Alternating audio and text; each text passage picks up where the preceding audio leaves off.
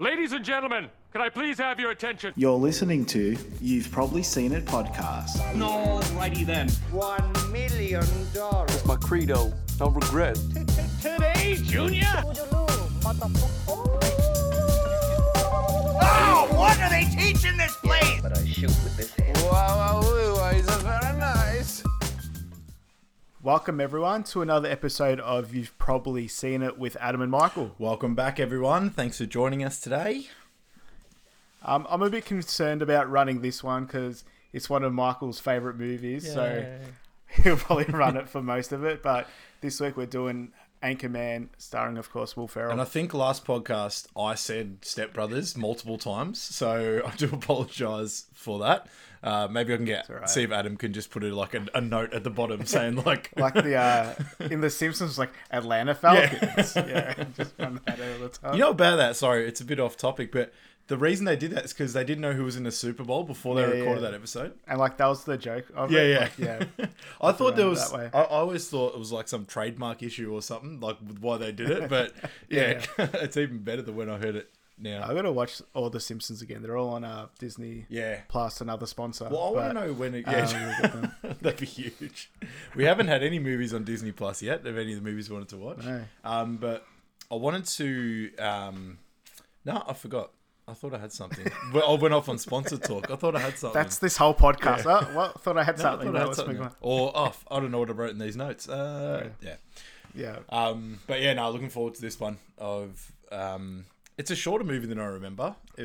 Only an hour and a half. It's all. We sort of spoke about it with last episode being Coming to America, where it's more of a like movie and a few jokes in there. At the end gets pretty serious, but this is just wall to wall, just jokes for an hour and a half. So and just random the whole time. Yeah, It's and you have to like factor in the pausing of the movie to write notes and look up stuff because everything just happens so quick. The beauty of it, I couldn't get all the.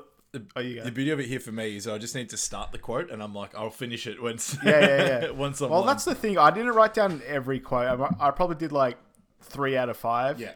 Because I know there's just too much and I'll be pausing the movie too much. And I know that you've got them anyway, so I wasn't too stressed about it. I had to sort of filter it out after a while. I'm like, all right, I got to settle down. And the music is definitely back for this one as well. So I've got about 5 or 6 scattered here. I know that last 2 episodes we haven't really added any, I don't think. Mm-hmm. And I've got a question to ask as well about music while we're here.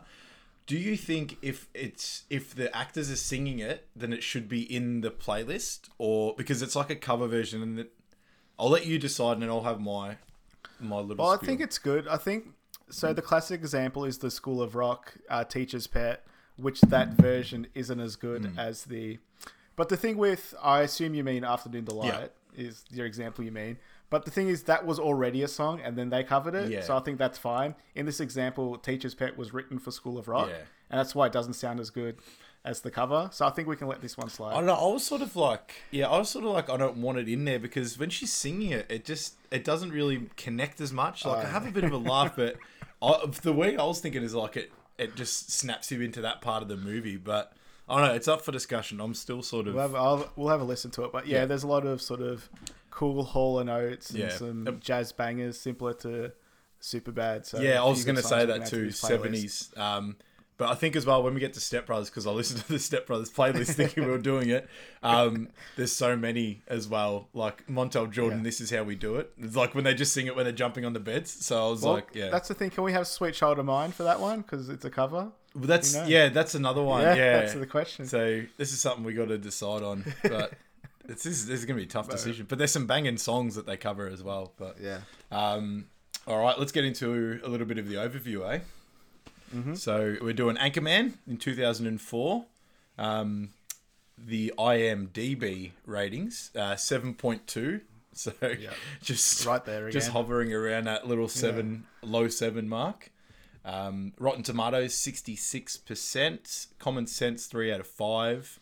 And Google uses 87. So a little bit on the lower side for this one compared to the other movies that we've had so far.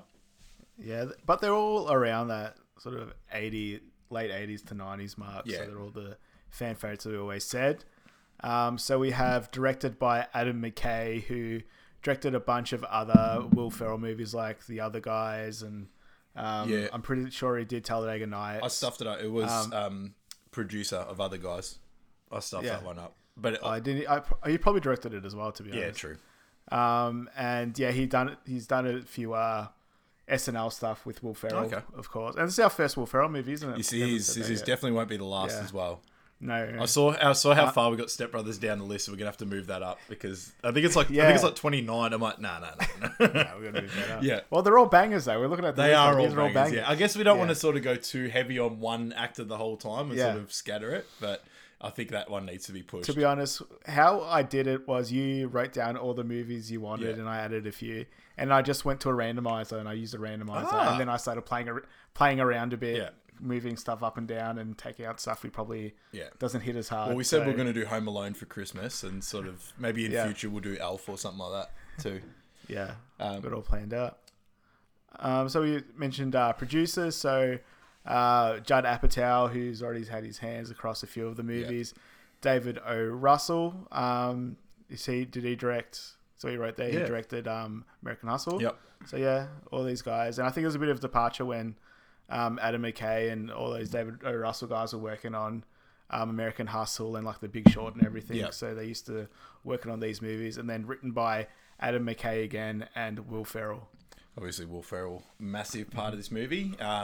Will Ferrell plays Ron Burgundy in this. No alternative actors for that. I think they had Will Ferrell in mind and just stuck with him from the start. Yeah, he wrote it. So, that's he true. wrote it for himself. The cast, Christina Applegate. There was a few people that went up for the role. Probably the most notable was Amy Adams. I think that would have been a pretty good choice as well. I think those would have been interesting to see. Yeah, I think Christina Applegate has a lot more like spunk or bite about it than Amy Adams. Well, my assumption of Amy Adams is, so I think it works a bit better. Yeah, well, for that role where she's got to stick up for herself and go against male pigs, I think Christina Applegate's a good one. It's a good way of putting it. It's a very good way of putting it. Paul Rudd plays Brian Fantana. An alternative to that would have been Ben Stiller, which he does get a role in this as well. We were mentioning before the podcast that there's a lot of cameos in this of like some pretty good actors, so it was good to see. And Bob Odenkirk, which we discussed in a previous podcast, being from Better Call Saul. He would have been good. He would have been good as either of them. I say he's like him as Champ Kind. He would have been good, but he also would have been a pretty good Brick as well. True. So he could have done any of them. Steve Carell, Brick Tamland. I mean, that's iconic. But Chris Parnell, who plays not Grant. He's the guy below the station director. I think his name's Grant or something like and that. When he I've got says, it in my notes, but you poop mouth. Yeah. I lost. That was probably my favorite part of the movie. I lost it. But yeah, he's in a few things. So he does a lot of voice acting. He was in 30 Rock. Do you watch Rick and Morty? No, I don't. I watched the first episode and I wasn't onto it, but I think I need to give it more of a go. Yeah, it took me a few guys to be honest, but yeah, he's the dad in Rick and Morty. He's probably what he's most known as now. You got David Koshner, which I didn't realize that was his name. Was Champ Kinds. Like I'd never. Yeah, you just know his face. That's he's right. one of those guys you just know his face. He's in Talladega Nights as well. Plays a half decent, not half decent, but like a half big role in that. And John C. Reilly was a Champ Kind, so I think that would have been a pretty good. That would have been good. That would have been a very good choice. Yeah. But you can't have John C. Reilly and Will Ferrell and everything together. Fred Willard is Ed Harkin. There was another actor for that. I think it was the Aussie old actor. He's in. I don't know. I saw his face. And Bill Curtis is the narrator. And I got a note here. He refused to say penis in the movie because he wasn't sure about how big it was going to be. And then he said in Anchorman 2, he's like, okay, now I'm open to say it because it was so popular. That's good. Is he an actual Anchorman himself, like it says in the movie? Or no, I should have done a little bit more research on that one. I can. Maybe if you want to go through the streamers, I'll have a quick look who Bill Curtis is. I'll go through the summary first. And we'll go that makes sense. Streaming platforms, yeah. Oh, he's an American. Sorry, he's an American journalist. Oh, there you go. Yeah, he is. Hosted a number of A&E crime. Too quick on the Google. But yeah, there you go, journalist. All right, I'll go through the summary. So, hotshot television anchorman Ron Burgundy, of course, played by Will Ferrell, welcomes upstart reporter Veronica Corningstone, played by Christina Applegate, into the male-dominated world of 1970s broadcast news.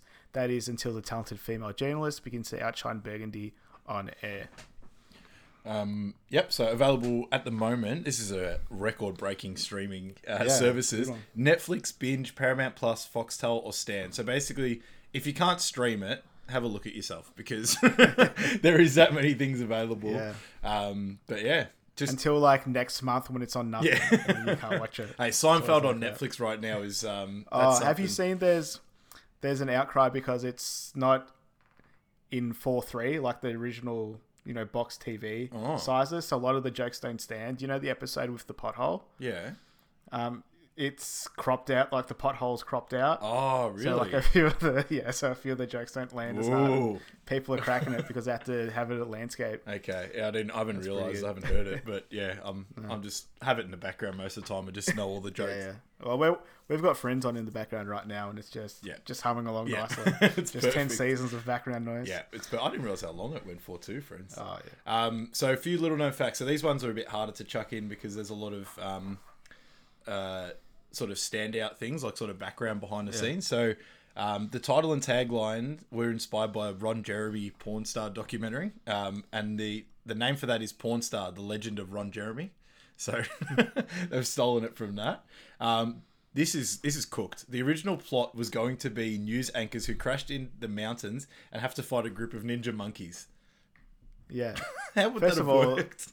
speaking about a group of pigs, Ron Jeremy is a pretty big pig. Yeah, absolutely. But yeah, that's what I was thinking. I don't know if I think this was either a joke or like the first draft of it, because I saw the same thing and like they spoke about it on Conan or one of those platforms, but It would have been horrible. That would have just been insane. It would have, like all these guys are great actors, play a great role, but the plot would have completely killed this movie. Like, what's your thoughts on what's that movie? Ninja monkeys. No, the one where they go into the forest and with Jack Black, Ben Stiller. Oh, Tropic Thunder. Yeah, Tropic Thunder. What's your thoughts on that movie?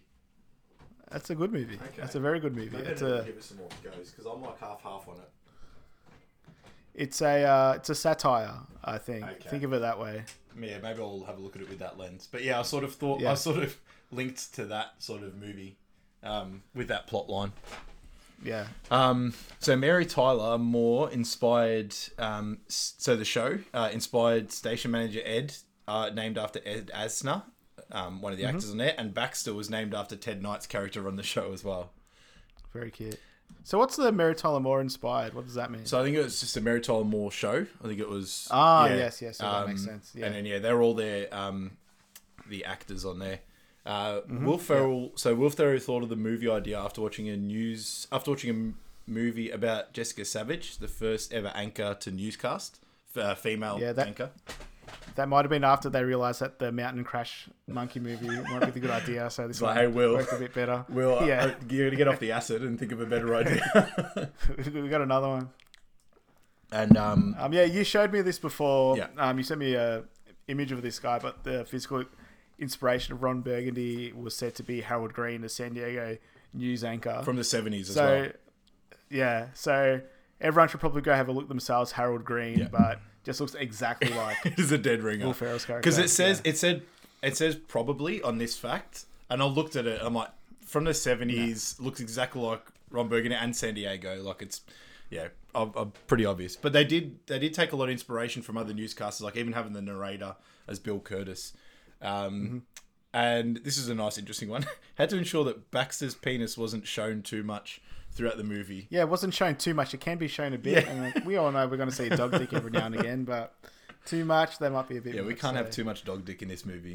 You reckon they're watching the first cum like, hey, you reckon it's like, just, hey, Will, you reckon there's a bit too much dog dick? It's like, now you're saying it. Yeah, you're right. You know There's what? bit too much dog dick. It's a decent dog schlong in there, so we're going to slow this one down. All right, let's get stuck in, eh? First of all, what are we drinking? I got my Kaiju Crushes again.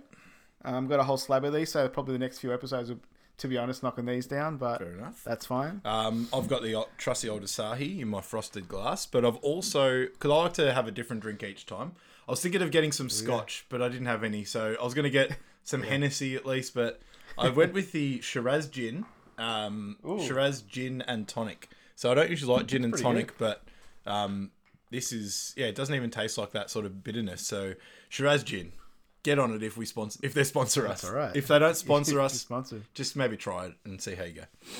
Yeah. Tell them to sponsor us. Yeah. Try it and tell us to sponsor us. All right. So getting into the movie, it starts off with, what's the narrator's name again? Bill Curtis. Let me just get it. Bill Curtis. So he's sort of introducing the time frame of where everything's happening. So it's a time before cable when the local Anchorman reigned supreme. Yeah. And everyone believed what the Anchorman said on the news, which is more plays into our timeline now when there's 30 different news sources and they're all talking shit. Yeah. So it really shows when everyone believed the Anchorman and they just pretty much showed the news and that was it. I think it goes as well, like when you look at our parents sort of watching the news, like that was everything. Like they'd always have the news on. Like me, I don't watch the news at all now. Well, now we got the internet and stuff, but like even back then, the news was the news sort of thing, and now there's 30 different channels all spewing their own political agenda. So like you don't know what's real and what's not anymore. And science was science, and you listen to it, and medicine was medicine. You listen to it, but hey, you know what? People have got their own opinions now. So it's confirmed this is set in the 70s, yeah? It's not like It doesn't- sex education thing where it's like wearing 70s clothes or 80s clothes, Yeah. but it's in now. I think even like when you look at them having, like Veronica wants to use the TV, like there's only one TV that she can watch. Yeah, So and it's sort there's of, no sort of cell phones and stuff. Yeah, there's or not- mobile phones. there's nothing for like our that. American users. they don't say Cell what phones. it said indirectly, but they sort of like, you can infer based off like some of the references that they use as well. Yeah. One of the things that they say at the start is it's based on actual events. Only the names, locations, and events have been changed. So this helicopter comes in and it just lands right in the middle of a busy road for no reason whatsoever. And the song "Treat Her Like a Lady" comes on, which is definitely going to make our You've probably heard it. You've probably heard it. That's it. And yeah, we can sort of hear Bill Curtis. One of the things he says is suits so fine they make Sinatra look like a hobo. You sort of get an intro to Ron Burgundy looking at himself saying, "Come see how good I look." I look good. So he's sort of getting an idea on just sort of how vain and just sort of self-centered he is. But you fall in love with him straight away just for some of the crap he's saying. Yeah, and I think like it shows him at the start. It just shows him introing himself or getting pumped up to do a newsread. And there's like 30 one-liners just in this note here. Like I think more one-liners that was in the last movie. So I wrote down like half of them, or like the "How Now Brown Cows," the "Unique New York," and the "I love Scotch" down in my belly. But there's like 30 of them. Like you can't stop. I just love that picking his teeth. Ribs. I had ribs for lunch. That's why I'm doing this. That's just tell everyone he has ribs. He tells the girl, "What's your name? Maybe don't wear a bra next time." And then he's like, she must get upset. He goes, "No, I was talking to you. I don't know her name. What's her name? Ladeline? Ladeline? Like sheep's wool?" And then he starts to do his practice. He's like, "The arsonist has oddly shaped feet." Yeah. If you're a man, I'd punch you. I'd punch you right in the mouth. This is Bush League. Pointing about his makeup. The Human Torch was denied a bank loan. The Human Torch was denied a bank loan. We should do a few of these before the podcast just to get our I think so. enunciation. Yeah, ready. Our now brown cow. Our now brown cow. Yeah. And yeah, as the news starts, you can see people just glued to the screen, like just stop what you're doing. Yeah, it really shows that like everyone stops what they're doing to watch the Channel 4 nightly news or the evening news, 6 o'clock news. I just remembered it's like shows... I just remembered my Steve Hibbert. I was talking to you about it before. I didn't think about it. I just remember my Steve Hibbert. The biker guy that goes... The biker guy that's looking at the news and just sort of like, that's hilarious. Like, I don't know. He stood out to me. So, and they just like tell everyone in the biker bar to shut up and just listen to the news. Yeah, and then when he stuffs up later as well, he comes back on. But yeah, it's just like, everyone shut up. Rob Burgundy's on. So yeah, he's my Steve Hibbert. No, I don't know what his name is. I didn't do the research, but he's I'll put it up, and I think we'll put this up on the socials as well. On our stories. But yeah, welcome to the Steve Hibbert Hall of Fame. It's a good call. We'll do that. And we get intro to all the sort of side characters. So we have Champ Kind, who is the sports announcer, the sports sort of journalist, Brick Tamland, who does the weather, and Brian, who's the sort of on the streets reporter. And they're all showing sort of an intro what to do. I like Brick's intro was saying it was like 42 degrees in the northwest and 38 degrees in the Middle East. I love it. I love that one as well. I like as well Brian Fantana just do it like singing like that. Like he's the reporter on the streets and he's doing like that harmonized singing with all the guys in leather jackets. Yeah. And the next thing as well is Ron's doing a news story on a jet skiing water squirrel. A water ski. Yeah, Natty the squirrel. Yeah. Have a look at that. That squirrel can water ski. And then he goes back to the Steve Hibbett guy. Man, that's hilarious. And it does his famous tagline, "You stay classy, San Diego." That the fade off and everyone else Everyone says just it back to repeats him. him. Yeah. Yeah. So good. Just shows how popular he is. And it goes out after that, and Ed, the station manager, is telling them that they're number one in the ratings, and they've just grabbed every key demographically. And then Will Ferrell goes, "Super duper, that's nice. Neato, gang, neato." Yeah, so they're all very happy and everything's going so well for the boys.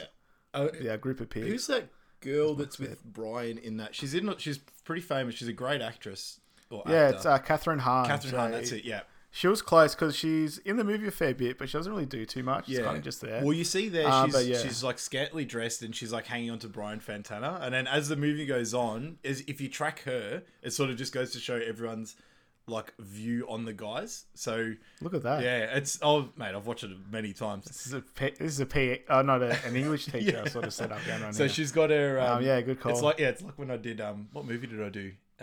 Sixth Sense at high school. You can always see red.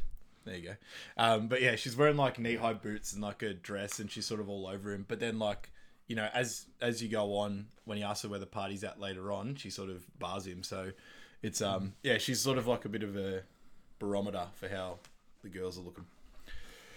Very good call.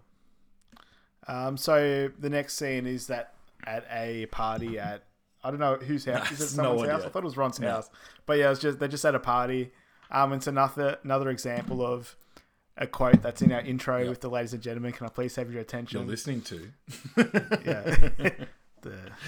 Proud of that. Yeah, so it's a pretty good. So he says he's got a urgent and horrifying news story, and needs everyone to stop what they're doing and listen, and just does a cannonball, which I don't know, it feels weird saying because we always just say bomb. Like, yeah, I think that's our version of bomb. To be honest, we just have to be different to the Americans, or the Americans have to be different to British. And anyway, and we get introed into. They sort of talk to each of the newscasters. Yeah, we break the fourth wall and all the news. I don't really do it too much. I think Veronica has sort of a voiceover. Veronica's got a narrator, yeah, narrative moment. But yeah, they break the wall and sort of introduce themselves to us.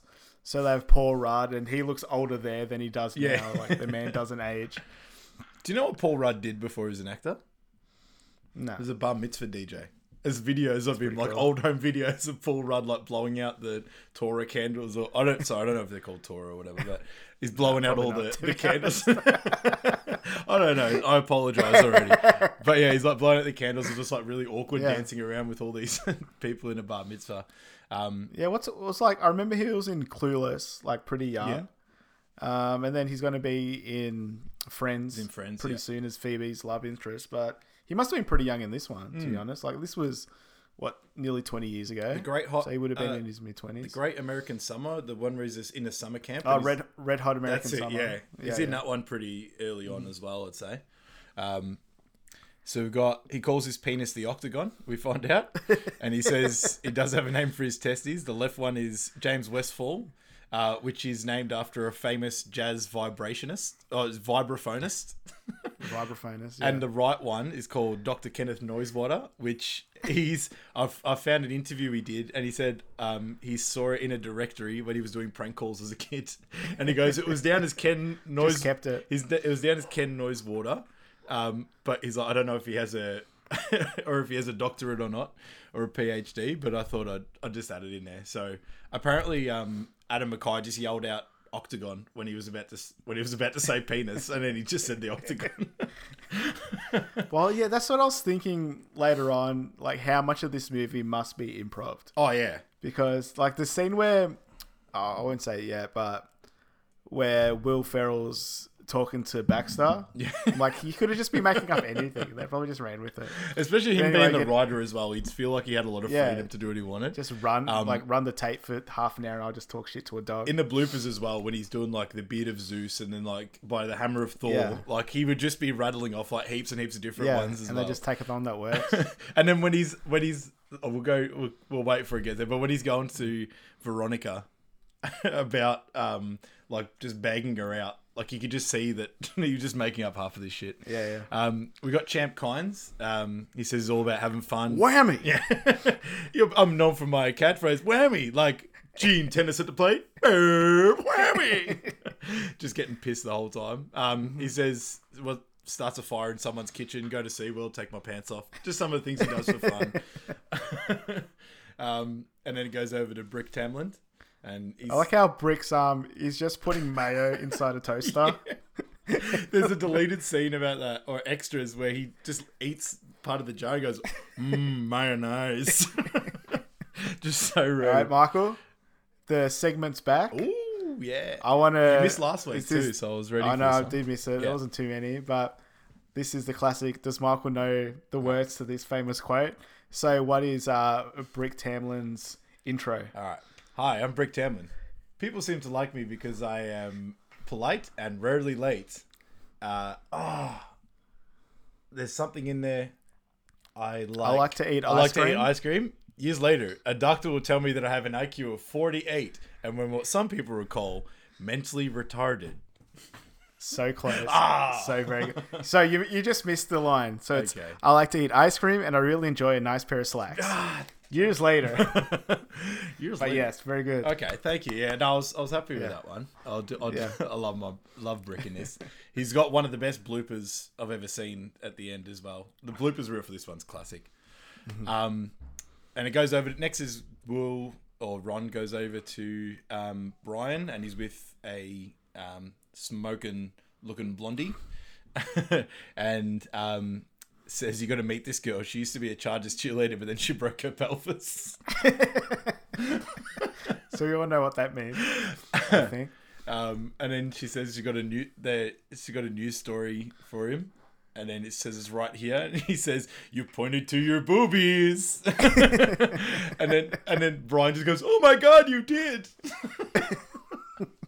So yeah, they're like really like cute and innocent. Yeah. And like I think we mentioned a few times about how the rest of the gang are pigs. And Ron Burgundy, he has a few pig-like qualities, but he's a bit more sensitive than you know, especially Brian and Champ. He sort of goes in and out. Like he goes down and then like he just cracks it and like goes the other way. But so they say we've been coming to the same party now for 12 years and in no way is that depressing. And it's just a nice little silent like 3 seconds afterwards. I remember relating to that. I remember we used to go to my mates like backyard heaps, like, you know, the one you'd be growing up when you were a kid. And you start still doing it when you're like 26. Like, we need to get out of here. Yeah. This is getting a bit too old. I need to do something So I'm like, else. I know that feeling. Yeah. Well, it's different if you lived like in the city as well. Like you go to different bars, but for us, it's, we didn't really have bars or anything. Suburban boys. Yeah. It's when he first sees Veronica. He says, "By the beard of Zeus."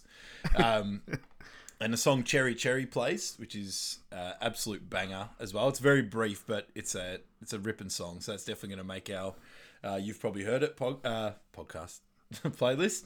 Another one. And he just ditches. Well, there was a lady there that said she's had a crush on him since she was in the 12th, which is kind of 12th weird. grade. But like she looks almost older than him as well, which is Well, I think she just said when she was young or something. Yeah. But I don't know how young. Anyway, he just ditches her going to look for Veronica, and then finds her, and he just goes, "Ooh." And then I wrote porno music, but then I found out it's called "Use Me," the song, which is also going to make our playlist. So he goes up and introduces himself. One of the first things he says is, "You have an absolutely breathtaking hiney. I mean, that thing's good. I want to be friends with it." They use hiney a few times in this movie, probably because they couldn't say ass. They probably because they couldn't say ass. Yeah, probably had swearing credits as well. There's probably I don't think there's too much swearing in this. No, not really. Yeah. He says he's kind of a big deal. He has many leather-bound books.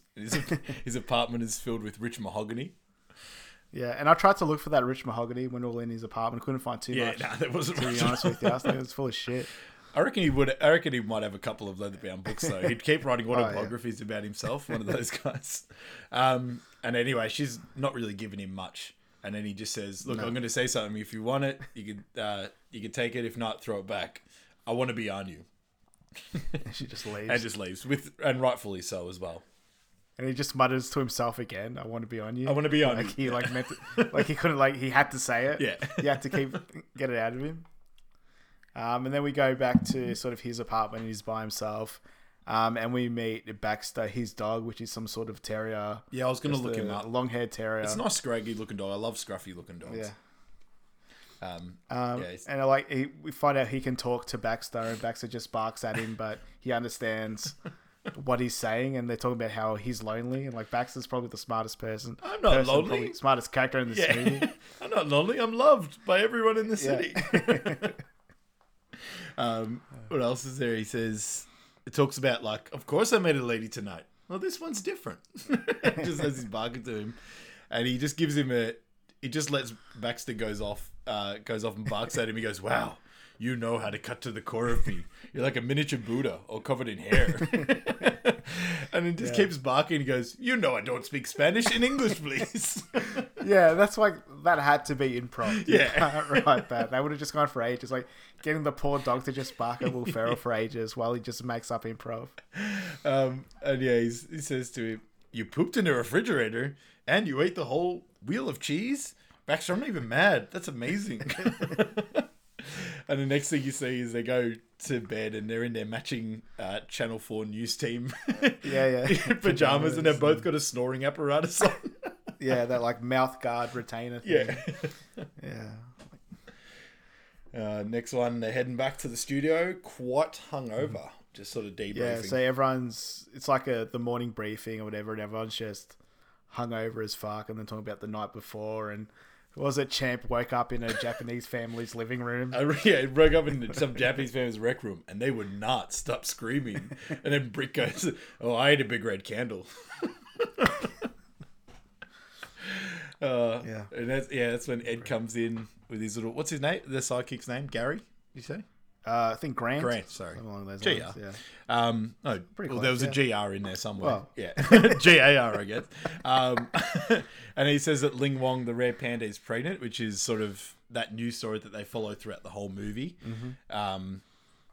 And then he mentions that Network is looking for a new anchor. He asks if Ron's listening, but he just says no.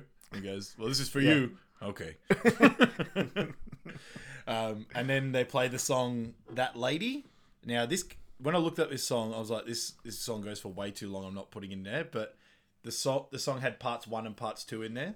Parts 1 is with all the vocals. Parts 2 is just the instrumental, like for 3 minutes. I'm like, okay. At least I found part 1. So that's That Lady part 1. It will go in there. And this is when Veronica is stepping out of the taxi, and we find out that she has gotten a job from another news station. Yeah. They say... Yeah, what the hell is they need it for diversity. They said the affiliates... Yeah, what the hell is diversity? Yeah, the affiliates have been talking about a lack of diversity. And he goes, "I could be wrong on this one, but I believe diversity is an old wooden ship used in the Civil War era." Ed goes, Rana, I'd be surprised if the affiliates are concerned with the lack of an old wooden ship. Yeah. And I like how Ron just takes it like, all right, I was wrong. Yeah, Fair enough. I'll just move on with my life. And as They Ron just talk so much shit. and as Ron's talking about it, you can see Brick just like nodding along, going, "Oh, yeah. Cool." He does that a few times, Brick, where he's just oblivious in the background of scenes. You have to look for him. Yeah. And yeah, so they introduce Veronica into the studio. And then the next thing is they sort of cut to Ed's office, and we find out the boys are quite pissed off about having a lady in the Group of newsroom. pigs. Yeah, and this is like they're just complaining about it, and they have no idea about ladies working, and it's called Anchorman, not Anchor Lady. It's not even Anchor Woman. And that's a it's called scientific Anchor Lady. fact. Yeah. And this is where Brick's just yelling loud noises all over again, and Yeah. he hears that the periods attract bears, and the bears smell the menstruation. He goes, he just stops in as well. He goes, "I don't know what we're yelling about." Yeah. and then they ask Ron, and he goes, "It's Damo. She has beautiful eyes, and her hair smells like cinnamon." Yeah, so we're showing like Ron's actually like attracted to her and in love with her. Yeah, and he's just and the rest are just angry. Yeah. That she's a woman working in their studio. He said, "Yeah, the periods attract bears. The bears can smell the menstruation." And then the other character, Fantano, Brian Fantano, he's like, "You hear that, Ed? The bears. You want bears?" Now you're putting the whole station in jeopardy. Yeah. And then Champ goes, "I would say this, she does have a good old, big old behind. I'd like to slap some barbecue sauce on that butt and go, dum, dum, dum, dum." And even like Ed's laughing too. Like he's Stop losing it. He's enjoying it. Yeah. And then, of course, Veronica walks in right in the middle of Champ doing wolf calls, wolf howls. Yeah. And they just tell him to cut it out, basically.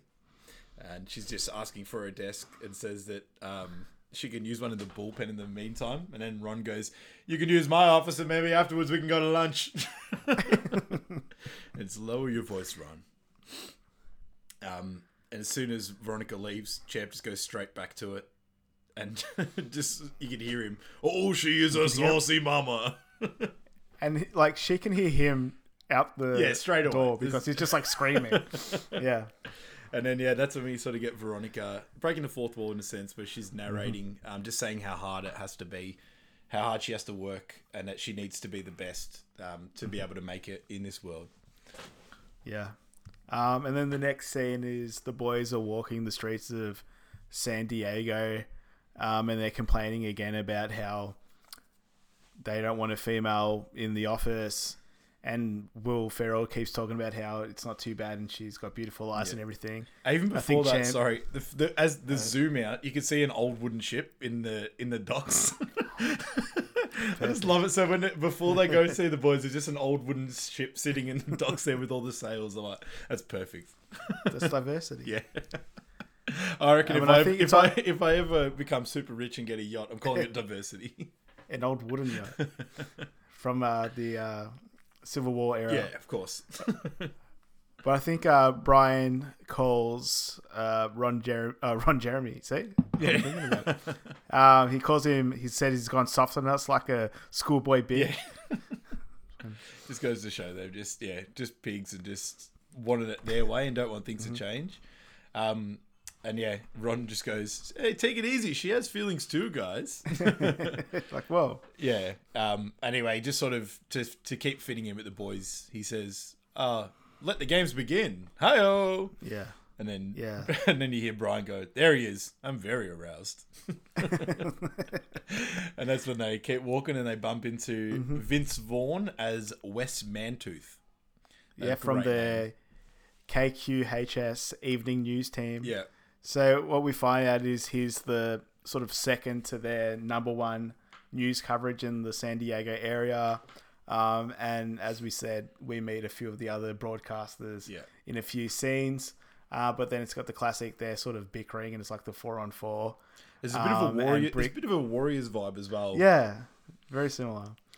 I can see that. And it's like the classic, "Hey, where did you get those clothes?" The toilet store. At the toilet store. That's another classic one. And then, he says, "I didn't know the Salvation Army was having a sale." And that's, Brick comes back with the toilet store. And then he says something else to him. And then Champ goes, "I will smash your face into a car windshield, then take your mother Dorothy Mantooth out for a nice seafood dinner and never call her again." That's not even that. Dorothy Mantooth is a saint. Yeah. It's not even that bad, but just the way he does it's perfect.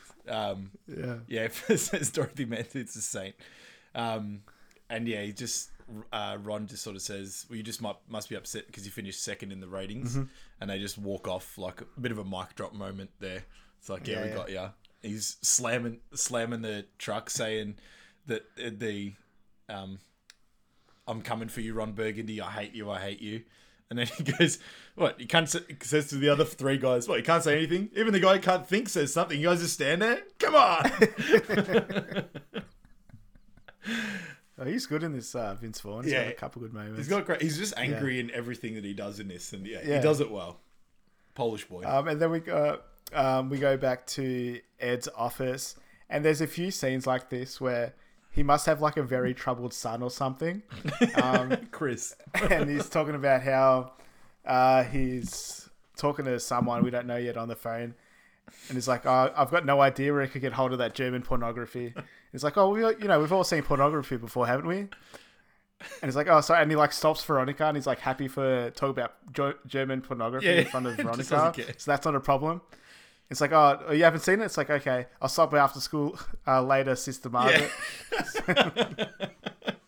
Such a good moment. Yeah. And yeah, Veronica's coming in and just saying that she won't have her first story about a cat runway show. He basically just says everyone just does what they're assigned, so go and do your job. And just walks off at that. To be fair, like there wouldn't be that many news stories in San Diego 70. Like, it's your first story. Like, I mean, and that's the thing. We don't know. I haven't seen her CV or anything, so I don't know how much experience she has. They said she worked somewhere in North Carolina, but it's your first day on the job. I mean, you're going to cop some shitty jobs. I was thinking, I'm like, it's, like I understand she's trying to put her foot forward, but like, it's your people. I always hear, I will love my wrestling, and I hear a lot of like The Undertaker talking to Chris Jericho when he had to work with like Fandango, who was like a ballroom dancing thing. He's like, I'm not going to work with this guy. And The Undertaker just said, you were told to wrestle, so you wrestle. He's like, you told to do your job, you do your job. So if only Veronica Cornerstone could talk to The Undertaker, she might have worked it. If only, huh? Yeah. So the next thing is basically the guys are all going to have a crack at Veronica now. They all decide they're going to play their part. And the first one is Champ going in, trying to grab something and then just brushes past her breast. Well, he just pretty much sexually assaults her. Yeah. Like that's what happens. He's probably one of the worst of all. Him and Brian. They're Champ's the worst one, 100%. Yeah. But yeah, she just says, "Are you trying to touch my breasts?" And he said, "What can I say? I like the way you put together. Maybe we can grab some chicken, maybe some sex. See how things are." And then she just straight uppercuts him in the balls. Yeah. He deserved that. Oh, absolutely. And the next one is Brian Fantana and his famous cologne collection. And then he just opens the drawer, like opens his like closet or cupboard or something, more of a cupboard. It's just filled. Yeah, it's just like hundreds of different cologne bottles. Yeah. He opens up this separate box. It's like got fake grass around it, and then you can hear the panther noise. And he says, "This is Sex Panther. It's illegal in 9 countries." I like that panther noise too. Yeah, it's like, how can we add a bit more to it? It's the panther noise. With the Panthers playing tonight as well in the NRL. Yeah. There we go. God damn it. And he said it's a formidable scent. It stings the nostrils. Yep, I'm just going to tell you, it smells like pure gasoline. Like, yeah. Well, we got that in a second, but I like how everyone thinks it smells different. Yeah.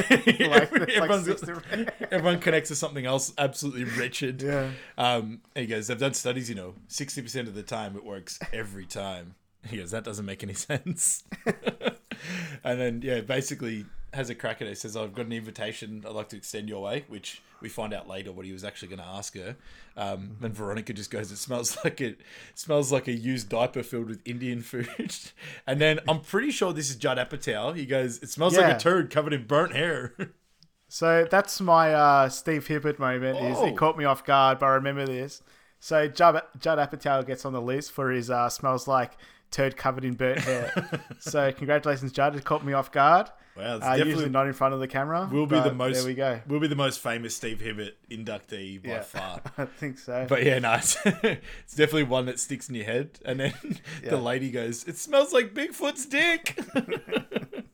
And the next scene is just him getting sprayed down in his full suit, and said it's worse. It's worse than the time the raccoon got in the copier. I like how they don't send him home. They just spray him down and then make him stick around. And then he has to go back and just dry. Yeah. And the next one's Brick having a crack, which you can imagine he's only having a crack because the Champ and Brian have told him to. And then he says, "Cough, look over here. Excuse me, Veronica. I'd like to extend to you an invitation to the pants party. The party with the pants." She says, "Are you trying to tell me there's a party in your pants and that I'm invited?" That's it. Did Brian tell you to say this? No. Yes, he did. Okay, no brick. And then she says, like, no, I don't want to go. And he said, very well. Ian, would you like to go to a party in my pants? No brick. No. He runs off and just stacks it in the background. You can hear everything going and going gangbusters. And then, the boys all talking about their failure and to Ron about how they stuffed up. And then Brick goes, I just burnt my tongue. He says the one way to bag a classy lady is to give her 2 tickets to the gun show. Which I think in itself is the first. I don't know if people got it. Like, it must be got it from here. 2 tickets to the gun show. I've never heard that used before this. I reckon it came from here. Yeah, it might be. I think it's around that time. Yeah. I'm not sure if it. I doubt it'll be a big impression or a big saying. Yeah. Before that, so that's probably where it brought, everyone saying that. But I've heard that so many times now. Yeah. But that probably makes sense. Iconic. Yeah. Then we got Ron Burgundy's in his office just doing weights. And he's doing the classic 1,000, 1,000. It's a deep burn. I don't know if you heard I don't know if you heard me counting. I did over 1,000. Hey guys, you got your uvulus muscle, which connects to your upper dorsal. It's boring, Upper but dorsal? it's boring, but it's part of my life. I'm just gonna put the shirt on if you don't mind. Watch out for the guns; they'll get you. And she sort of cracks it at him. She's just basically says she wouldn't. But it's not even that bad of an attempt. Like, you got Champ that sexually harassed her. And this guy's just like working out, and that's his attempt, and she cracks it at that one. I guess to her, she's sort of like, too bad. if I could have a friend, maybe it's Ron, and he's the one doing it as point. well. So that's just sort of the straw that broke the camel's back, maybe. But yeah, I know what you mean. And basically chases after her and said, like, ask her out as a professional. And then she agrees, like, it's not a date. And he goes, yep, I'll pick you up at 7 o'clock. And then the camera pans down. He's just got a massive erection. Well, he says, it's not a date, I'll squire you around town. So he's just like making up words, like making up sayings. I'll squire you around town. But yeah, he's just got a full-on erection.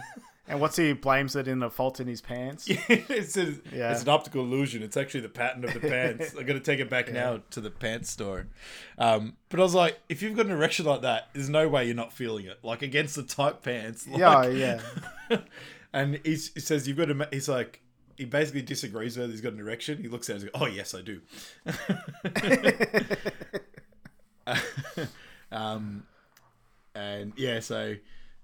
Basically walking off, and he goes, don't act like you're not impressed to the rest of the office. Yeah, so he can never find that line between being a nice guy and a pig. But then the panda watch is still going on, so they're waiting for the panda to give birth, and it's got Brian over at the zoo, and he calls the panda Ching King. He doesn't even care. And I love how he just goes, Ching King is mine. Yeah. I wanted an interview, but they said you can't do that. He's a live bear. He will literally tear your face off. And he's just basically yelling at it. You're making me look stupid. Get out here, panda jerk. And then Ron goes, great story, compelling and rich. And then as he does his regular sign off, and he goes, I'm Ron Burgundy. And we find out that if they put a question mark in there, and anything that you put in the teleprompter, Ron will read out, which is a bit of foreshadowing as we get later on. But the next thing we have is the date scene. Yeah. Ooh, Veronica, my little China doll. Yeah. So I'm full of it tonight. Yeah. So they're meeting in, I guess, the foyer of the new studio. And it's got Veronica there first, and she's saying that it's a bad idea, but she's saying that he's good looking and she's sort of into him. So that's your first sort of knowledge that she's into him as well. Yeah. So there's something that could happen here. But yeah, they talk about what they're going to do that night. Have you got anything before they go to the sort of weird makeout spot, or? No, not really. No. Yeah. So they're in they're in the car at this sort of, must be on top of a hill or something, looking over out at San Diego. But it just looks like a classic sort of makeout spot. From I was going to write that too. 70s or 80s movie. Yeah. And he's talking about his knowledge of San Diego, which is, of course, all wrong. He thinks it was founded by in 1904 by Germans, which is of course. Well, when was not America? wrong. When was America founded? Oh, like It was 1600s yeah, or something. something like that. Before us. 70 years ago. Yeah. But yeah, so just imagining that it's from 1904 and then that Germans of all people, it's just wrong on so many Yeah. levels. And they said he named it San Diego, which of course in German means a whale's vagina, which just makes absolutely no sense whatsoever. But I just, there's a blooper of him doing that, and he just goes, And just it loses. sounds- The most ridiculous thing he's ever seen. it's like, a whale's vagina. Which Will Ferrell has some of the best blooper moments. Like if you watch Eastbound and Down, like Eastbound and Down bloopers are the down in my ultimate. plums. Yeah. Nice and deep like. I let him watch like my father showed me, like his father showed him. Hey, those plums are good. Can I trade it for your Twinkie? No, these are my plums. Anyway, that'd be a whole different video. Just watch us yeah, reacting to right. that video. And yeah, so he basically says that no one knows what it means. Scholars maintains the translation was lost hundreds of years ago. And then and she goes, doesn't that mean Saint Diego? And then he goes, no, I don't think that's what it means. Like, yes, it is. Like, well, we'll agree to disagree. No, you're just wrong. And yeah, they go over to the bar after that, and they're drinking. Does he order a drink with pepper and cheese in it? Yeah, like he they're goes doing there. vermouth with some pepper and some cheese. Is that very good? And then she says something weird as well, like Kick it in the head and all this kick off shit. the Like, what do you steel want toe boots with the Yeah. I don't know, something really weird. And he's like really impressed. He goes, "Oh, certainly, yeah." And then she We said, get intro to do we get intro to Tina? "Well, sorry, Tino? just before that, she goes, when in Rome," and he goes, "Yes, go on." Doesn't realize it was a saying. Yeah. And then he keeps trying to use it throughout the movie. It's like, well, when in Rome. Yeah. Like, no, it doesn't work there. And then we get introed to Tino, like you're saying. Tino, I guess he's the owner of the restaurant or bar or whatever it is. Fred Armisen. Armisen, that's it. So he's a bunch of he's the SNL sort of crew. Yeah. He's in sort of everything. Probably know him best as the Euro Trip guy in the train. I was thinking, true, yeah. I was thinking as well, Juice Bigelow, he's the guy that smokes and chucks a cigarette in the European gigolo, smokes the cigarette and chucks in the fish tank, and Deuce has to go in and save the fish from eating it. Oh, I gotta watch that again. Yeah. I've seen the It first was one. I remember watching the second one heaps on like a PSP. Yeah, we yes, had I it had on the PSP, same. Yeah, yeah. I had the same. But yeah, he's a bit of a weird dude, this Tino. He says, we've got a saying about him in my country, the coyote of the desert, I don't know, something like that. And only the ribs will be broken for breakfast, lunch, and dinner. He's like, Yeah, Tino, I just wrote Tino. like he says some weird story about his old country. I'm like, what do you want about, man? But he wants Ron to play the Yaz flute. Yeah, for everyone, the Yaz flute. And Ron doesn't want to play because they're on a date, but it's a classic scenario where he's got it in his pocket. So Honestly, he I'm just not takes it out. It's like, impressed. I don't know. Oh, And I like not how someone prepared. from the crowd yells out "Fire up, Ronnie!" Yeah. when he's just about to play. He starts and it's just like, Yeah, and then next thing you know, he just plays it like a pro. But I like it as well how he talks to the band. He goes, he's Harlem Shake flat down or something like that. Just talking like an absolute Harlem gun. Shake. Yeah, I don't know. Yeah, true. All right. Actually, you know what? I think I might be right on this one. I think it was East Harlem. Yeah, I don't know. Might be. Anyway, but yeah, he starts playing. He's like, "That's baby making music right there." Yeah, I like how he's playing, but he's like grunting at the same time. He's like, "Oh yeah, that's baby grunt." And he just does like walking on the tables, popping up in random places. My favorite has to be when he just randomly goes under the toilet stall, playing the flute. Well, he's like stepping on the tables and like stepping on glasses and everything. And like, everyone just loves full of it. wine. Yeah. And like Tino's like clapping. He's like, "You're breaking all his shit, man. Why are you so happy?" He finishes with a flamethrower where he slurps up a drink and then spits it out with. yeah. And you can see that Veronica's starting to really fall for him there. Mm-hmm. And they start to share their passions. And Ron says he wants to be a network anchor, and Veronica says she has the same dream as well. Mm-hmm. That's when Ron makes a move. She says, "You know, we're co-workers. I don't want to do this." And says, "Why don't for night we just be co-people. It's like smooth. Pretty smooth. Yeah. That's as smooth as he gets, I probably, reckon, to be yeah. honest. Yeah. And then next thing you know, they're making out, and they making out in Ron's bed, and she's speaking Spanish, and he goes, "Stop! I don't know what you're saying." Yeah, he really needs to learn Spanish. His dog's speaking Spanish, his girlfriend's speaking Spanish. And also Danny Trejo later in the movies. Yeah. He thinks he's speaking Spanish. But yeah, I think San Diego's pretty close to Mexico anyway, so that's probably Yeah, I know. pretty close. he's just a typical. Once he got his thing his way, and everyone should stick by it. Yeah. It says, "Yeah, take me to Pleasure Town," and we're going. This song didn't make the playlist. No. I don't think it's not bad, but it doesn't. I don't think it quite fits the vibe. Love is like candy on a shelf. Yeah. But yeah, it's an animated sex scene basically, where they're just riding it's unicorns, just cartoons and unicorns and all this stuff. And yeah, just flashes to the next morning after that, and he's having a ciggy. Oh, she's having a ciggy, and he's having a coffee. And you look, and Baxter's in his PJs, with his retainer. So it shows like he doesn't even get dressed, and Baxter had to dress himself and go to bed that night. Yeah, because Baxter before that was just barking at him basically, and then without like anything on. So he just must have done it all himself, which is great. And yeah, just Veronica basically says she doesn't want this to talk about in the office. Wants to keep it professional. And then Ron says, "Of course, when in Rome." And then it's just like, it doesn't actually apply. She's like, "Don't worry, you'll get it." And yeah. So they both agree to keep their sort of love affair silent, and they won't tell anyone at the office or the public. But then the direct next scene is them all at the office. And Ron's with his boys and he's just yelling out that Veronica Corningstone and I had sex and now we're in love. It's like, oh, did I say that loud? It's like, yeah, you pretty much yelled it. And then he goes, I can't help it. It's fantastic. And they just ask him about what it's like, and he thinks it's the sex, but they actually asking about what love is like. So you can just tell they're completely naive, like naive blokes, just no idea. And then Brian goes, I think I was in love once. He goes, what was her name? I don't know.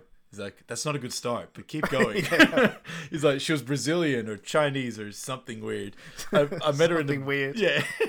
I met her in the bathroom of a Kmart. We made love for hours and then parted ways, never to see each other again. He goes, I'm pretty sure that's not love. Damn it. And then Brick does his, I love carpet. I love desk. I love lamp. Do you really love the lamp or are you just saying that? I love lamp. It's like, Brick, are you looking at things in the office and saying that you love them? I love lamp. I love lamp. I love lamp.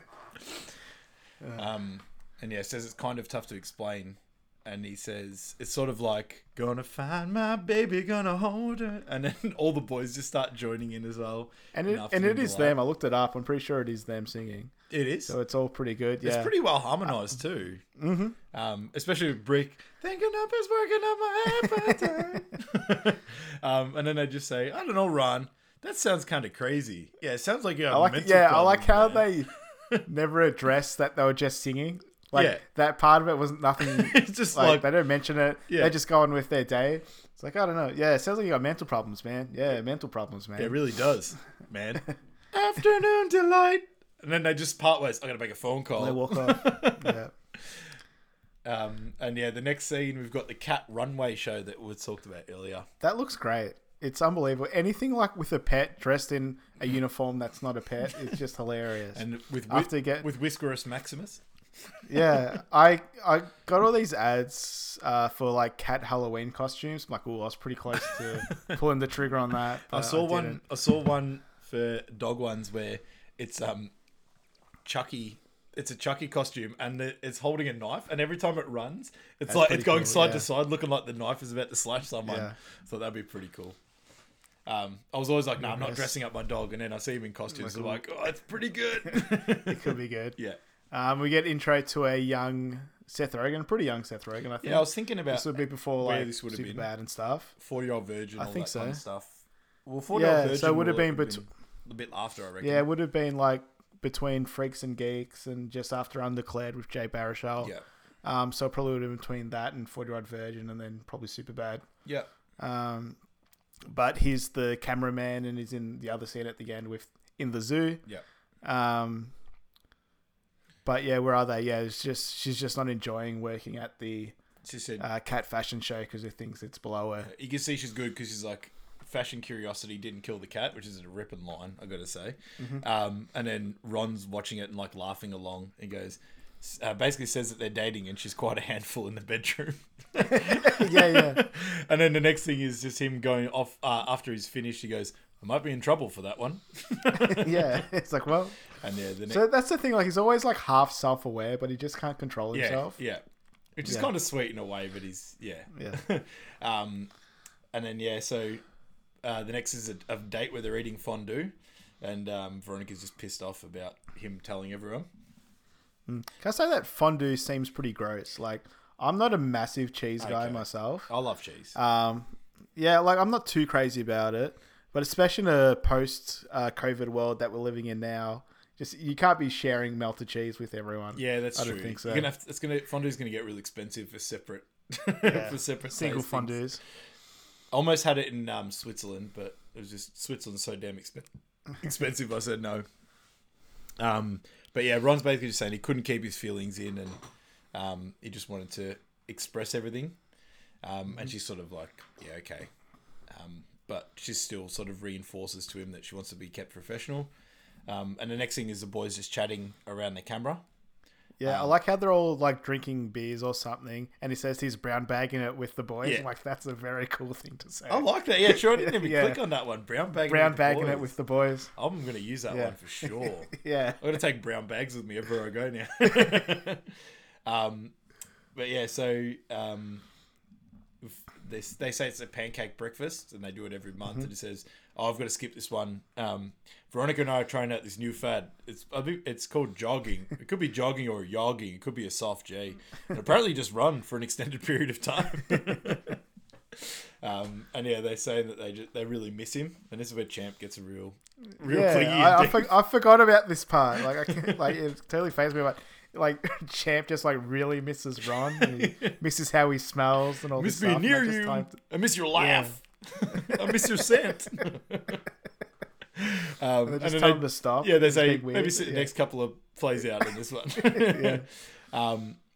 He says as well, me and you should get an apartment together. And then so he says that where Champ's a mess, Brick can't sleep at night, and he just laughs at a banana when he just says that. And then Brian says she's using him. He says one day, like, he tells everyone to relax, and one day Veronica and I are going to get married on top of a mountain. There's going to be gardens of fresh herbs, and we will dance to the sunrise, and you won't be invited. Just cracks it and walks off. And Brian says she's really getting into his head, and you just see Brick just laughing at Brian, going, "Oh, good one." The one time that Brian's serious and Brick's just pissing himself laughing. And then we head back to Ed talking about his son Chris again. Yeah, he goes, our youngest Chris was on acid and shooting a bow and arrow into a crowd. You know how kids are. He's just so blasé about it all. Just forgets him. And Veronica says she wants more challenging stories, and then just basically gives her another crappy one about a 103-year-old woman or something like that, with a recipe for the best meatloaf. And she's just not a fan of it. I wrote this scene as Anchorman. I don't know what the hell I did here. Oh, sort of like, but it's where things start to change, and the Bill Curtis says that things change pretty quickly. And then we got Ron's driving across a bridge with Baxter in the back, and he calls Baxter his little gentleman.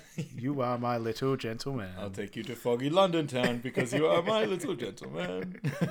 And he's talking about how he's eating the burrito, but it's quite filling.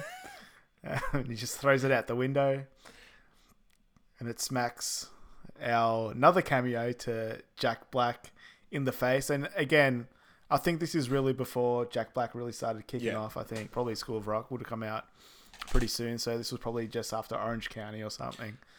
So just after he really blew up. I think you mentioned as well, this is one of the most the most fun he's ever had on a set, I think, was Anchorman, like his little cameo. I think he mentioned that in an interview. I could be wrong, but I'm pretty sure it was this one. But yeah, he knocks him off and like smashes his bike as he's crashing, and he's like, Ron can see he's a bit fired up, and he goes, "If you want to throw a fist stick, I got Jack Johnson and Tom O'Leary waiting right here for you." He just says he's the only, that Chopper's my love. What do you love? And he says he loves poetry and something else. And he said, you don't expect him to love poetry, to be honest. Yeah. And he says, of course, my good friend Baxter here. He says, okay, well, now this is happening. And you can see picking up Baxter, and it's clearly a toy as well. As he kicks it, he just punts him over the bridge and into the water. And then, he just loses the plot. And then you can see in the studio that they're all waiting for Ron to come back. And Veronica says she's ready to go on if he doesn't rock up. And then they basically said, no, you can't do it. There's never been a female anchor. And she says she's good at 3 things: fighting, screwing, and reading the news. I've already done one thing today, so what's the other going to be? And then Ed's best line is just screwing. She just slaps him and grabs the other guy in the face. And then just, runs off.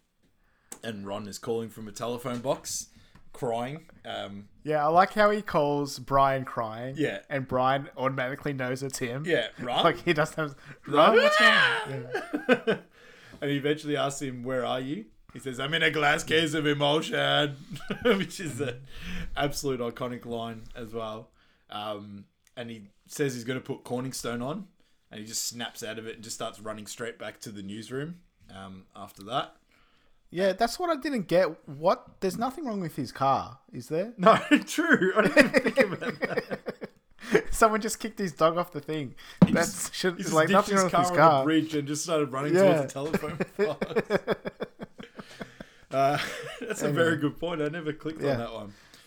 But it goes to Veronica, and she's about to read the news, and she's getting really amped up, as she should be. And then she looks over at Brick, and Brick goes, "You're not Ron." Yeah. And then sort of the Champ's threatening her. One slip up and you're done. Whammy. And you can see the guys are not liking it. As she starts to read the news, they're trying to put her off, like waving at her and just doing the most random shit to sort of try to throw her and then off. he's got like, Brian's got his pants off and he's just like air humping with his tiny white ears. And Champ's just like over his shoulder, like licking his head and shit. So yeah. He does actually a pretty good job. There's a good it's good bloopers as well in that. So they do a lot more, but they cut a few out. But yeah, she's reading the news. Ron's just trying to run back, and as she finishes, she said, "Thanks for stopping by, San Diego." Her new line, which is just sort of making a name for herself. And she just absolutely nailed it. Everyone's just clapping except for the guys because she did such a good job. That's when Ron jumps in a complete puff. He just ran all the way there and says it's like his face is all scarred up and everything. Yeah. So like he's like been running through everything. And I like it how he thinks that live news will just wait for him to to be recorded. And then so finds out he finds out that Veronica was the anchor for that episode, and he wasn't happy at all, and he thought that she was joking. Yeah. When she said that she wanted to be an anchor, it's like, I wrote it down in my diary. Veronica made a joke. Veronica made a very funny joke. Yeah. I laughed at it later that night. And I like when you think back to that scene, he was like so serious and like just trying to like get it on with her. Like there was no like little laughter at all. It was just but yeah, basically says he's broken her heart. Calls her a scorpion woman and tries to kick her out. I got that here, yeah. Due to your actions, you scorpion woman. And then you can hear the narrator say things from that time on just got worse for Ron. And the next scene is basically saying that Veronica's now going to be the co-anchor. And Ron does one of the famous lines as well. What is this, amateur hour? Come on! Yeah, and that's what I thought. I use amateur hour all the time. Is that from this movie? I assume so. I can't think of anything before that. So there's a few like lines that really stand up here. And then the next the next scene is sort of like a bit of a semi-montage of like sort of news events that happen. Yeah, it's our classic montage moment. Yeah, there had to be movie, one I in think. there. Yeah. And then the song "Sunshine Go Away" is playing, which is I listened to it. It's a quality song, so that's going to join our playlist. And some of the news headings was Veronica Corningstone unveils drug rink, and the next thing is Ron Burgundy second in hot dog eating contest. yeah.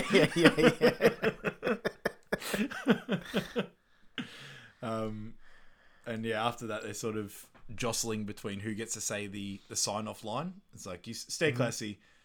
She's like, and thanks for stopping by, but mostly stay classy. Thanks for stopping by. Stay classy. I'm Ron Burgundy.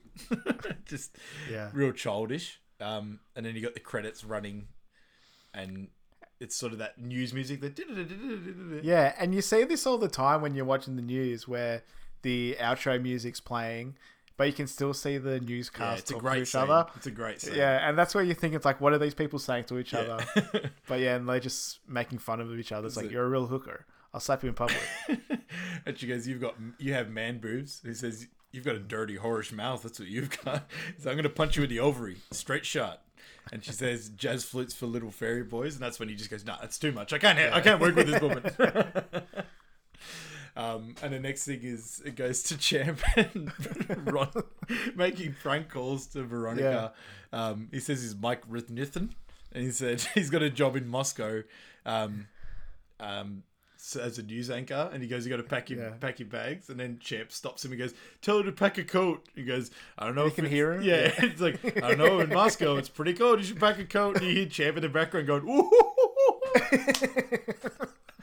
And they're in the next room. Yeah, and she goes, I can see you, Ron. I can see you. And then just looks directly at him, and he's like, I think she knew it was me.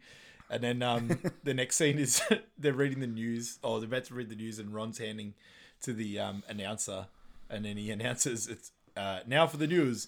It's Ron Burgundy and Tits McGee. And she goes, I'm Veronica Corningstone. Tits McGee's off tonight. And Ron goes, I'm Tits. I'm Ron Burgundy. He plays himself on that one. Oh, nails it. And then another prank call. He says he's Dr. Chim Richards, and he says, I'm your doctor, and you got knocked up, so you better get out of the business. Like, What does that mean? no maternity leave, nothing. Like, you can't work when you're pregnant. You just got to get out of the business straight away. You're off. And then they think she bought it, which is just complete bullshit.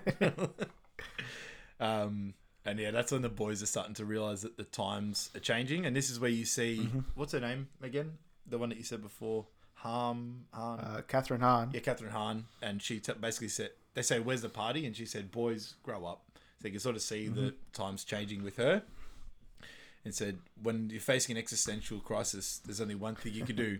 Go to the zoo, flip off the monkeys. And then buy new suits. And they do that sort of freeze Toyota ad. Yay! Yeah. And then they go off to buy suits together, and they go to this like warehouse area section, and they ask Suits like, I thought this was a shortcut. We've been working for 45 minutes. Fantastic. Well, is this a shortcut or not? Okay. And then the evening news team, starring, what was his name? I would say Dorothy Mantooth. What's the guy's name? Mantooth. Wes Mantooth, that's it. With Vince Vaughn, they're sort of like going around them, a very Warriors moment, as we mentioned before. Yeah. Yeah. And then they're making fun of each other and everything. And Wes Mantooth has a joke, and you see Brick laughing with him. He says, with the hiney. He's got to wipe your hiney and tell you that it's different and special in different ways. And then Brick's on there, he's like, you said hiney. And he's like, Brick, get over here. And yeah, says it's got to end now, and they all like basically all this has got to end now, and they all just pull out weapons. Vince Vaughn says, I want a polka instead of he goes, you want to dance, Ronnie? I want a polka. Yeah. Like, yeah, pretty gangster line. Yeah. And then they all just pull out weapons, and then Brick just pulls out a hand grenade. What does Ron have? He's got like the end of a bedpost or like a middle bit of stairs or something. Yeah, I don't know what he's got. It's like the a banister, like the middle part of a banister or something like that. And they just and then Brick's obviously holding that hand grenade. And he goes, Brick, where'd you get a hand grenade? I don't know. Then you have the Channel 2 news team with Luke Wilson, as Frank Fitchard. Owen Wilson's, of course, brother. The public news team with their saying no commercials, no mercy. Classic. And I don't know who's that guy. I don't remember him. It's Tim Robbins from Shawshank Redemption. Yeah, it is too. Yeah. Yeah. So I had to look up his name. I always forget his name, but he's in a few things. Channel 2's Channel 2 news as well. Before that, said you dirtbags have been in third place for 10 years. Oh yeah, you're about to be in dead place. So that's why they're in third place. Yeah, right there. And then you get Comestan, bitches. Yeah. It's the Spanish news team with Ben Stiller with his long hair and mustache. Some guy playing a maraca when they rock up. Yeah.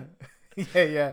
And then was it Tim Robbins says it's going to be a bilingual bloodbath? Yeah, it's going to be a bilingual bloodfest. I found a fact as well. Yeah. It's not that great of a fact, but when they're coming down the stairs, there's 7 of them, and then when they're all lining up, there's 6 of them. So one of them bitched out. It was gone, yeah. Which I'm like, how does that even work? Like, one actor just didn't show up? But I'm like, that would have been filmed. Yeah, true. Wouldn't just get them all? I assume it's the same scene. Yeah. I assume it's the same day. But then they go over the ground rules for the fight. Yeah. So it's like, there's no touching of the hair or face. Everyone's like, of course. We can't. We know that's not the rule. Yeah. He goes, that's it. And they basically just get straight into it. And the first thing you see pretty much is this Brick holding a hand grenade and just yelling out loud. Yeah. Champ throws a guy onto a windshield. There's that guy on fire, which might be the Human Torch who was denied a bank loan before. Brian was taken by horses, which is a flashback to some other old Western show I've found out. But yeah, he's like, they have a net and they just drag him off. Brick throws a trident into some guy's chest. Yeah. Frank Fitchard, played by Luke Wilson, gets his arm chopped off by Tim Robbins. Which I love being able to say that line. Yeah. And I like how he doesn't even care. Like, he's not even paid. He's like, I didn't see that coming. God, come on. Yeah, I did not see that coming. That's it, yeah. Sorry, I was thinking of his later line, but yeah, it's just perfect. Like, he just like, yeah, whatever. I got my arm chopped off. And then Wes is about to get Ron. And then Ben Stiller goes, Policia! Yeah, and the whole fight breaks up. Yeah, they all just scatter. And the next thing you see is they're just debriefing in Ron's office. Yeah. It's like, boy, that escalated quickly. That really got out of hand fast. It's like, yeah, I stabbed a guy in the heart. Yeah, there were horses and a man on fire, and I killed a guy with the trident. He's like, I saw that. Brick killed the guy. It's like, and then he goes, you should find yourself a safe house or a family member close by, because I'm pretty sure he killed somebody. Yeah, because you're probably wanted for murder. He's like, you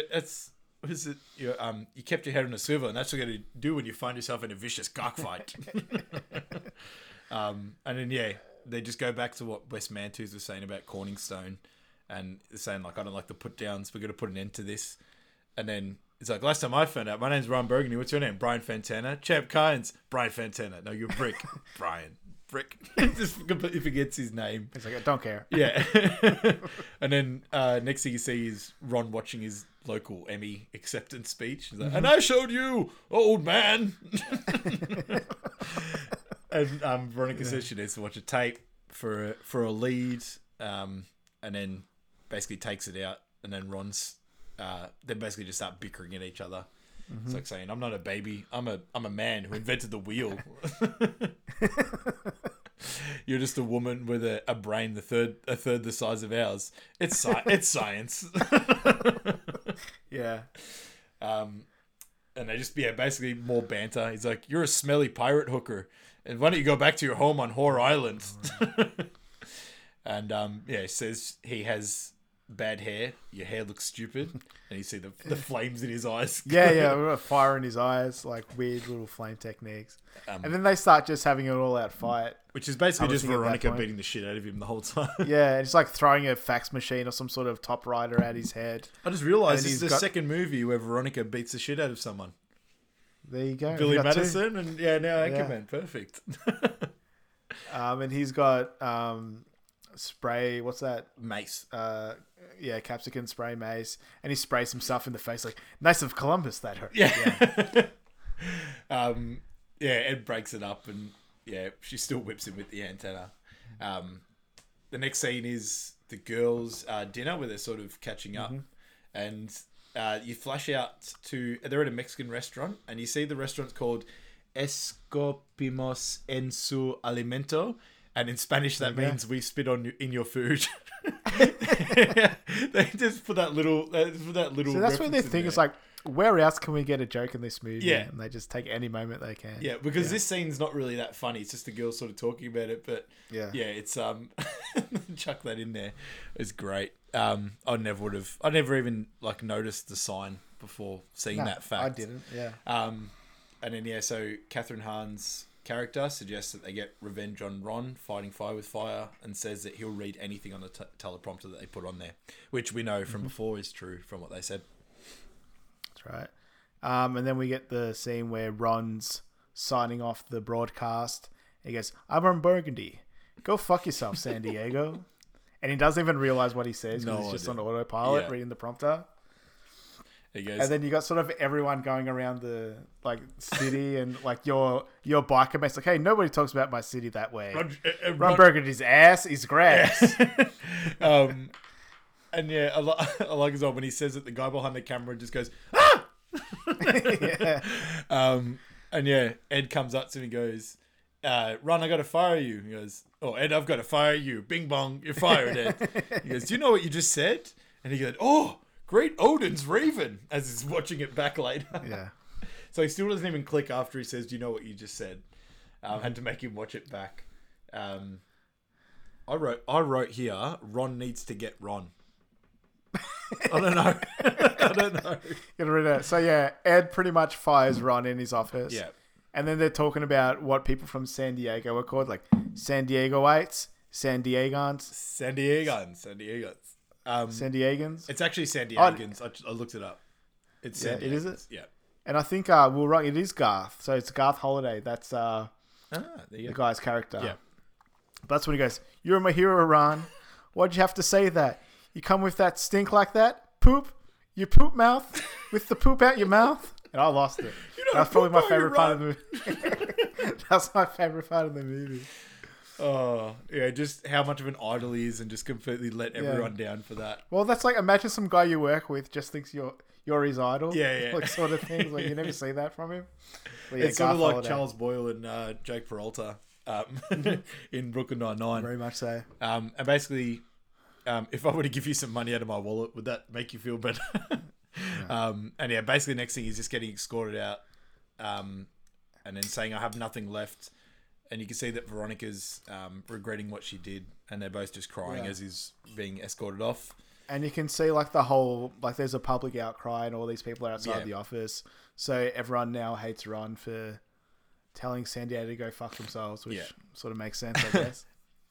As some random guy throws a drink at him on the street as he's walking off. And then some cute ass girl sprays him on the... It's like... So the mum, which I think is actually like one of the writers or directors or something. I think it's actually the director's wife and his daughter. And she says, "You should be ashamed of yourself." She goes, "You're truly an awful man, Mr. Burgundy." Like, and she looks like she's about 3 years old. Like, it's amazing she can speak in full sentences. Yeah. She nails it.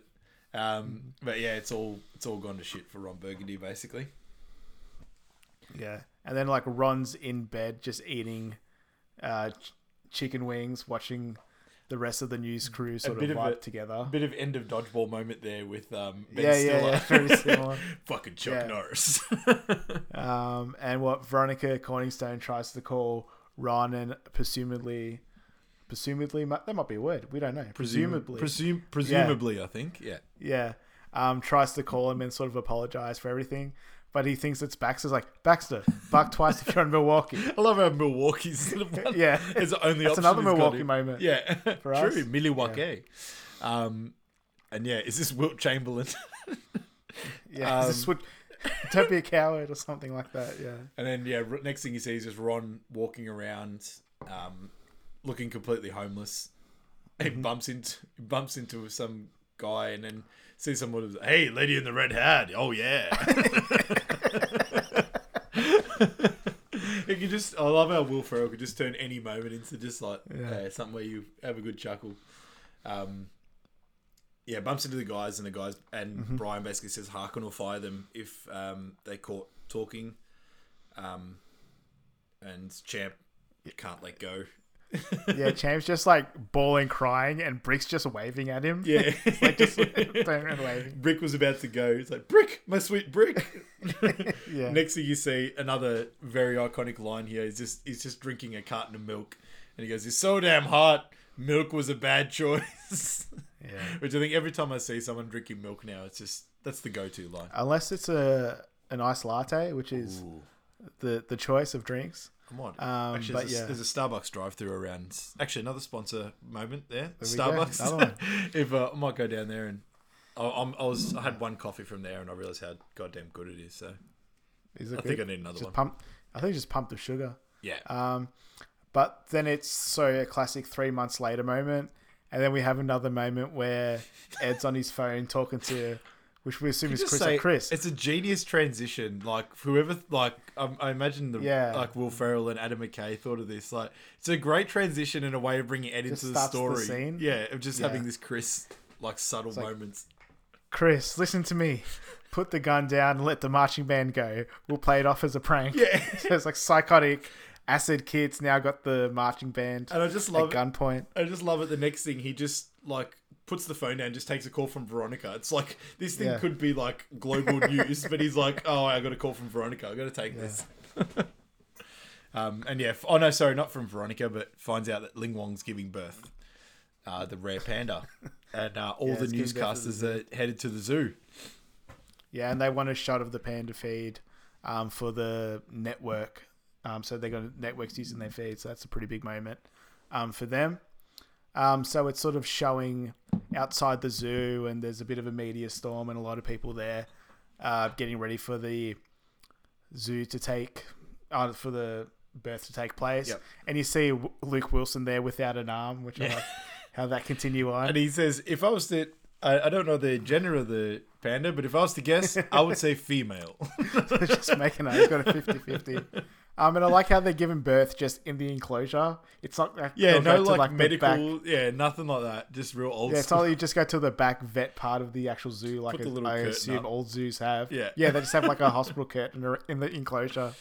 So everyone's trying to find a good shot of the panda being born, and then you can see that Ron's in some bar, which we find out is either owned or Danny Trejo's the bartender. Yeah. But he's singing the lyrics. Oh, he's just singing Afternoon Delight, and he just starts adding fart noises. And I make fart noises with my mouth. Another actor as well, Danny Trejo, like you said, joins in. But yeah, it's just littered with good actors in this. And he sort of bleeds. Danny Trejo says you've been stinking up the bar with you. I don't know what he says, but he just basically says that Veronica's better than him, and like it gets real for a moment. And then Danny Trejo's. Well, they're talking about how everything's different. Times are changing. Ladies can do stuff now, and you have to deal with that. And Ron goes, "What? Were you saying something? I don't speak Spanish." He just goes from like, okay, maybe he's having a realization, being a good bloke. He's like, no, he's just being a racist piece of shit. Yeah. Oh, I love that movie. That moment. Don't speak Spanish. Veronica found a good shot, and she's trying to call Seth Rogen or Scotty over the shot, and Tim Robbins basically just saying like, it's trying to be nice, and we're really down with the whole gender equality stuff, and then just pushes her into a Kodiak bear enclosure. Kodiak bear. Yeah. Starts yelling, and Tim Robbins says, "Be quiet. You don't want to wake your friends." And realizes that all the bears are hibernating, which they don't really look like they're hibernating because they're just out hanging in the sun and still moving around. And then Ed finds out that Ed can't find Veronica, and they say they need a news anchor, so their last option is to call the bar to get Ron's number. So he already knows he's going to be at that bar. Yeah, I love that. It's just like, don't call home, call the bar. Yeah. And I like how Ron answers the phone. It's like, I don't know, Ned. What are you talking about? Oh, Ed, how are you? And yeah, basically just asks him to read the news again, and then runs to the toilet, comes out, and he's looking completely perfect. saying, "I'm Ron Burgundy," and Danny Trejo, "Damn, that dude cleans up good." Yeah. He's good. Yeah, he's good.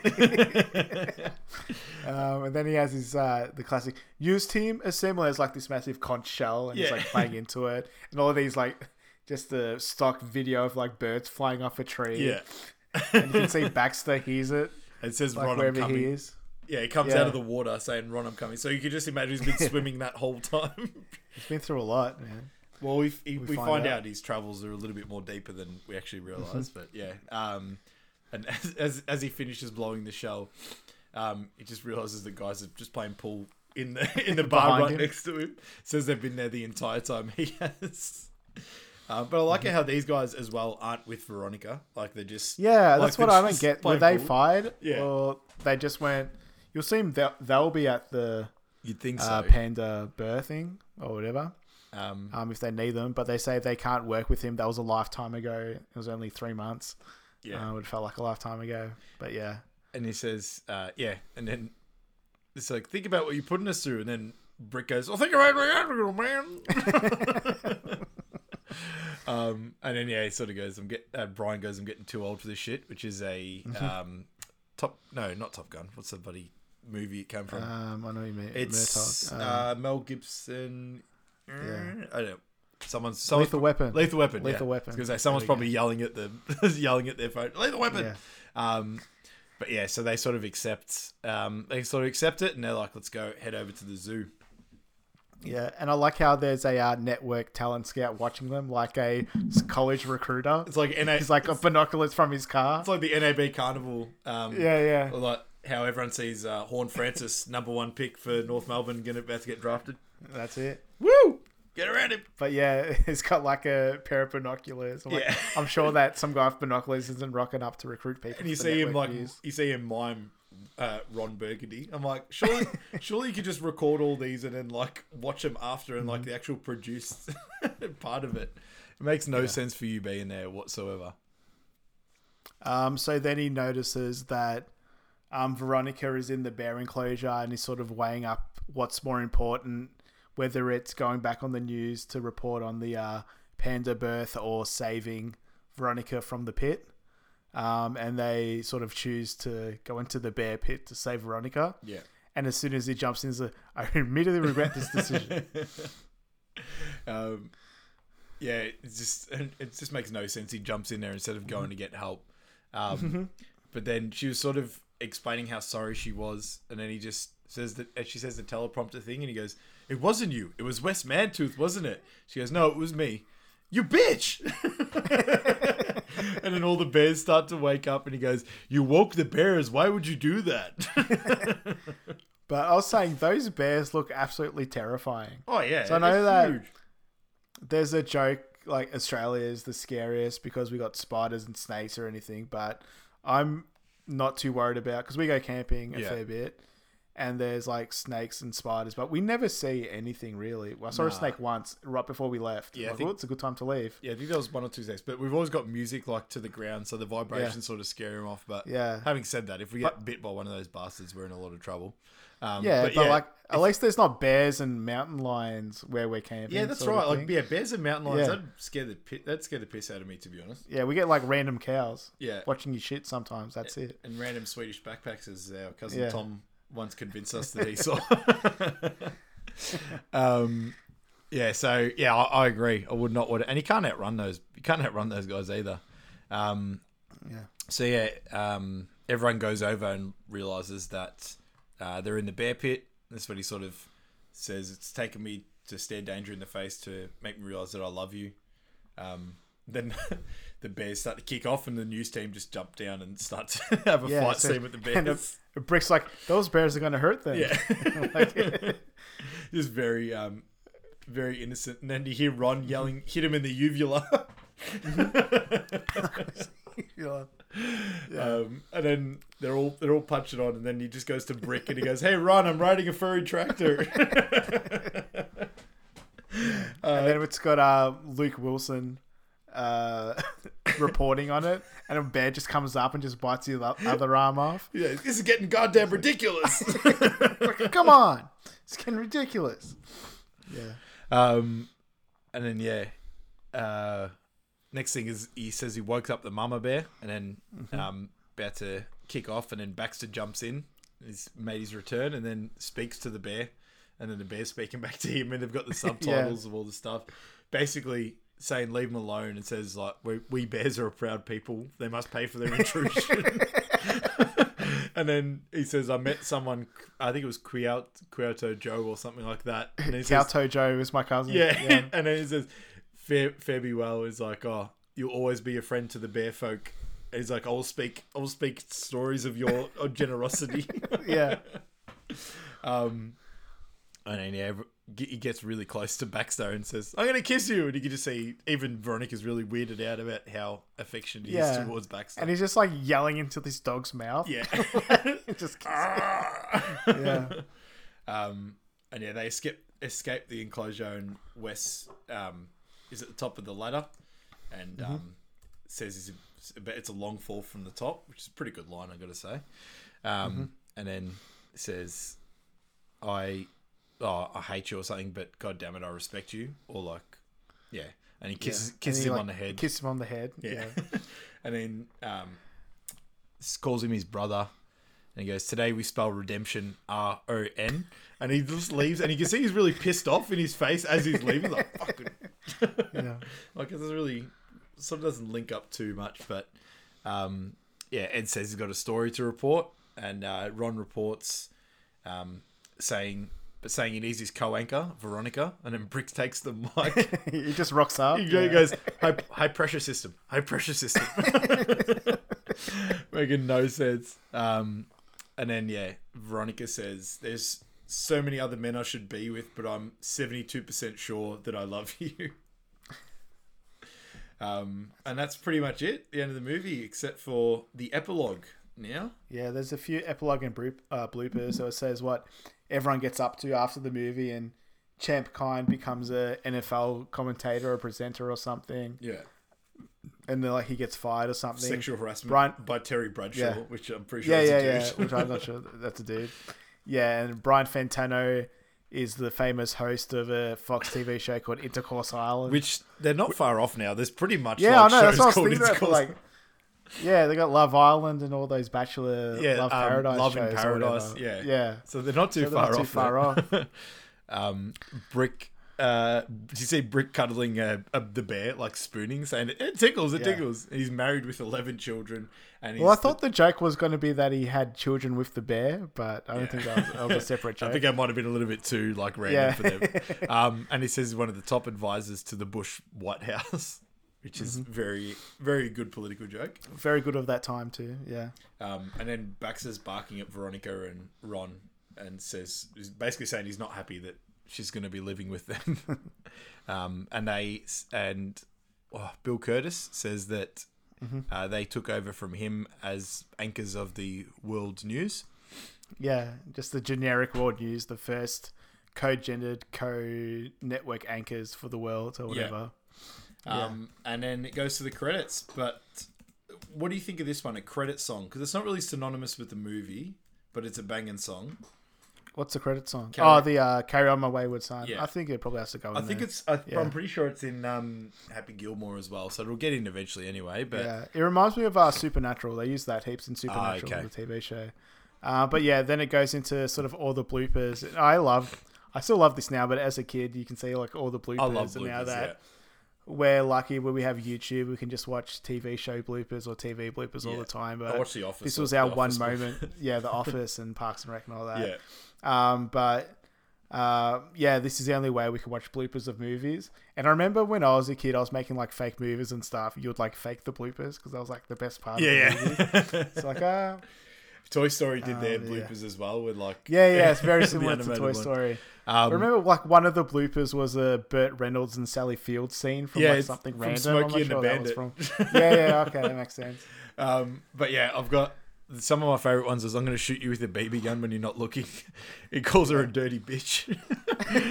Just not clever, just straight at her. Brick says, I pooped a Cornish game hen. Jack Black trying to punt the dog and kicks it towards himself. Yeah. And then, one of the best ones is Brick, you're still doing your celebrity golf tournament. No, too many people died last year, so we're not going to do it. And then the classic whale's vagina as well. But that's pretty much it. That's it. Done the classic. Cool. That was a fun one. Yeah, that was a classic. And just wall-to-wall jokes the whole time. Yeah, quotes. So yeah, very fun watch. Cool. So next week we have I Love You Man, starring another Paul Rudd as the main character of this one. And this is probably one of the newest movies we're going to review, I think. Yeah.